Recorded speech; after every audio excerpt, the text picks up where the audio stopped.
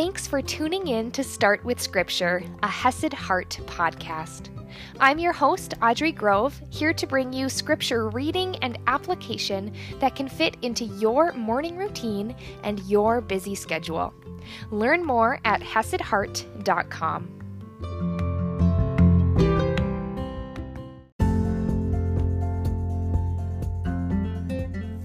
Good morning, my friends! I am so proud of you for starting your day with scripture, for starting your day focusing on the Lord and His living word, because it is active and it is doing something in your heart today.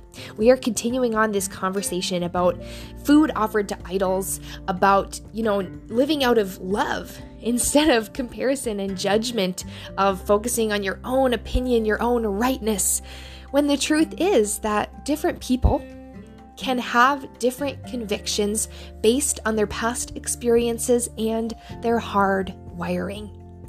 Now, Paul started right with that foundation of love of the Lord, of truth that there is one God, and then he got into the division.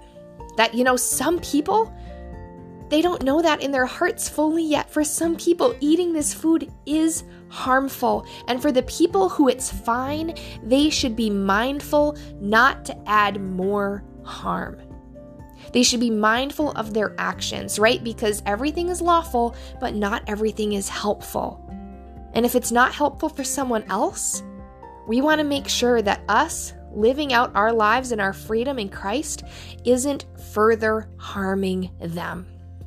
We want to be mindful of that. And like I shared, I believe this is a situation by situation basis of talking with the Lord, talking with the Holy Spirit, seeing how Holy Spirit wants you to live and to navigate, but always being mindful to not harm, not to pressure the other person for whom that thing is harmful, right? And today we're going to see Paul's why, his explanation. And I think it's really important to note that a lot of people say, basically what this scripture passage is saying is that you can never do these things. If it's harmful to anyone on the planet, you can never do it. And I strongly disagree with that.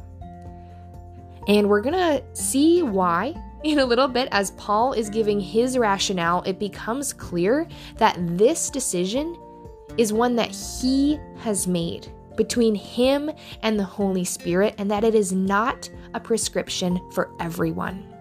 However, the prescription is to be mindful of everyone, right? You want to be mindful, you want to be aware, and you do not want to do things that will cause a brother to stumble.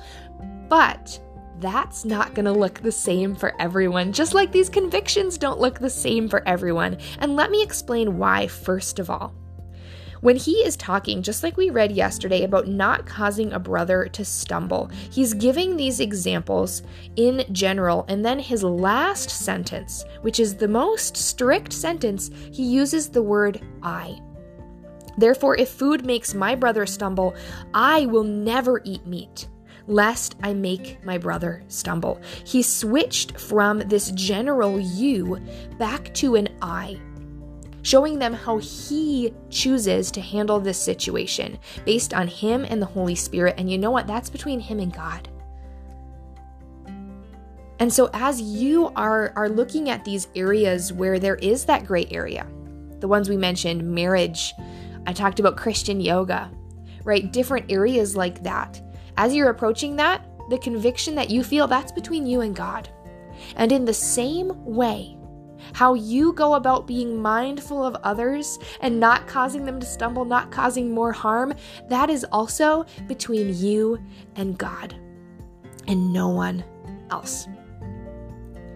And so as we saw, Paul now is addressing his view, his perspective, his why for how he relates to this situation and even the situation of marriage.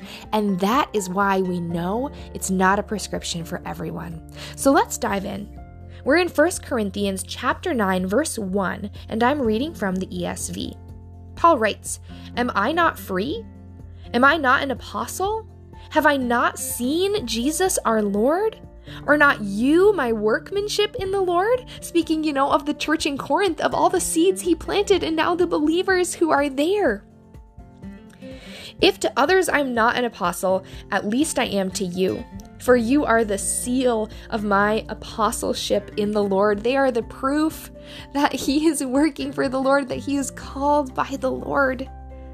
And so all of this, he's saying, am I not free? After he just asserted that, I'm never going to eat meat because I don't want someone to stumble. He's like, am I not free? Am I not an apostle? Of course he is. Of course he's free in Christ. Of course he is a called apostle in Christ. He goes on, this is my defense to those who would examine me. Do we, and I believe here he's speaking of the apostles, do we not have the right to eat and drink? Do we not have the right to take along a believing wife, as do the other apostles and the brothers of the Lord and Cephas, that is, Jesus and Peter? And so here he's asking, do we not have the right to eat and drink what we will? Of course he has the right. Remember, he said all things are lawful. We are free in Christ. Does he not have the right to find a wife? Of course he does, and he addressed the truth that marriage is not a sin. There's nothing wrong for marriage, it's just not for everyone. So of course he has the right to take a wife. Of course he can eat or drink. Anything is lawful in Christ. We have freedom in Christ. We're not held under the law anymore. He goes on, or is it only Barnabas and I who have no right to refrain from working for a living? Now he's saying, do we not have the right to choose to live as servants of the Lord? He goes on, who serves as a soldier at his own expense? Who plants a vineyard without eating any of its fruit? Or who tends a flock without getting some of the milk? Now he is segueing into this new topic, this idea of getting paid for your service to the Lord. And that's a topic we're going to dive into a little bit tomorrow. But just note how he's asking all of these questions where the clear answer is no, of course you have the right. You're free in Christ. Of course you have the right. So he's showing them his why. His why he doesn't eat meat sacrificed to idols. Is it because he can't? No, it has nothing to do with that. Does he not take a wife because he can't? No, he's free to do that. Do they not get paid and supported by the congregants that they visit, the people that they visit? No, they're allowed to do that, which we're going to see the defense for tomorrow. And so we know that the purpose is not because it is a law thing, but it's a heart thing. We know that it is not a law thing. And when it's not a law thing, that means it doesn't apply to every single person the same way, but it is a heart thing. And he related it to marriage.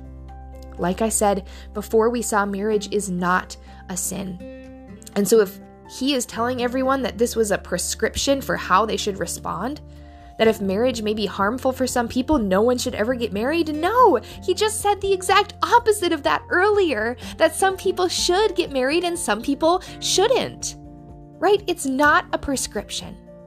Avoiding everything that's harmful to someone is not the prescription, but to be mindful of your actions around that topic is. So I'd invite you to dwell on that.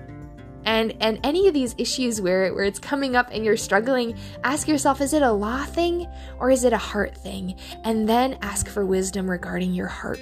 Spend some time in stillness, journaling, in prayer with the Lord, trying to figure out what is on your heart and where Holy Spirit is convicting you, leading you, or guiding you.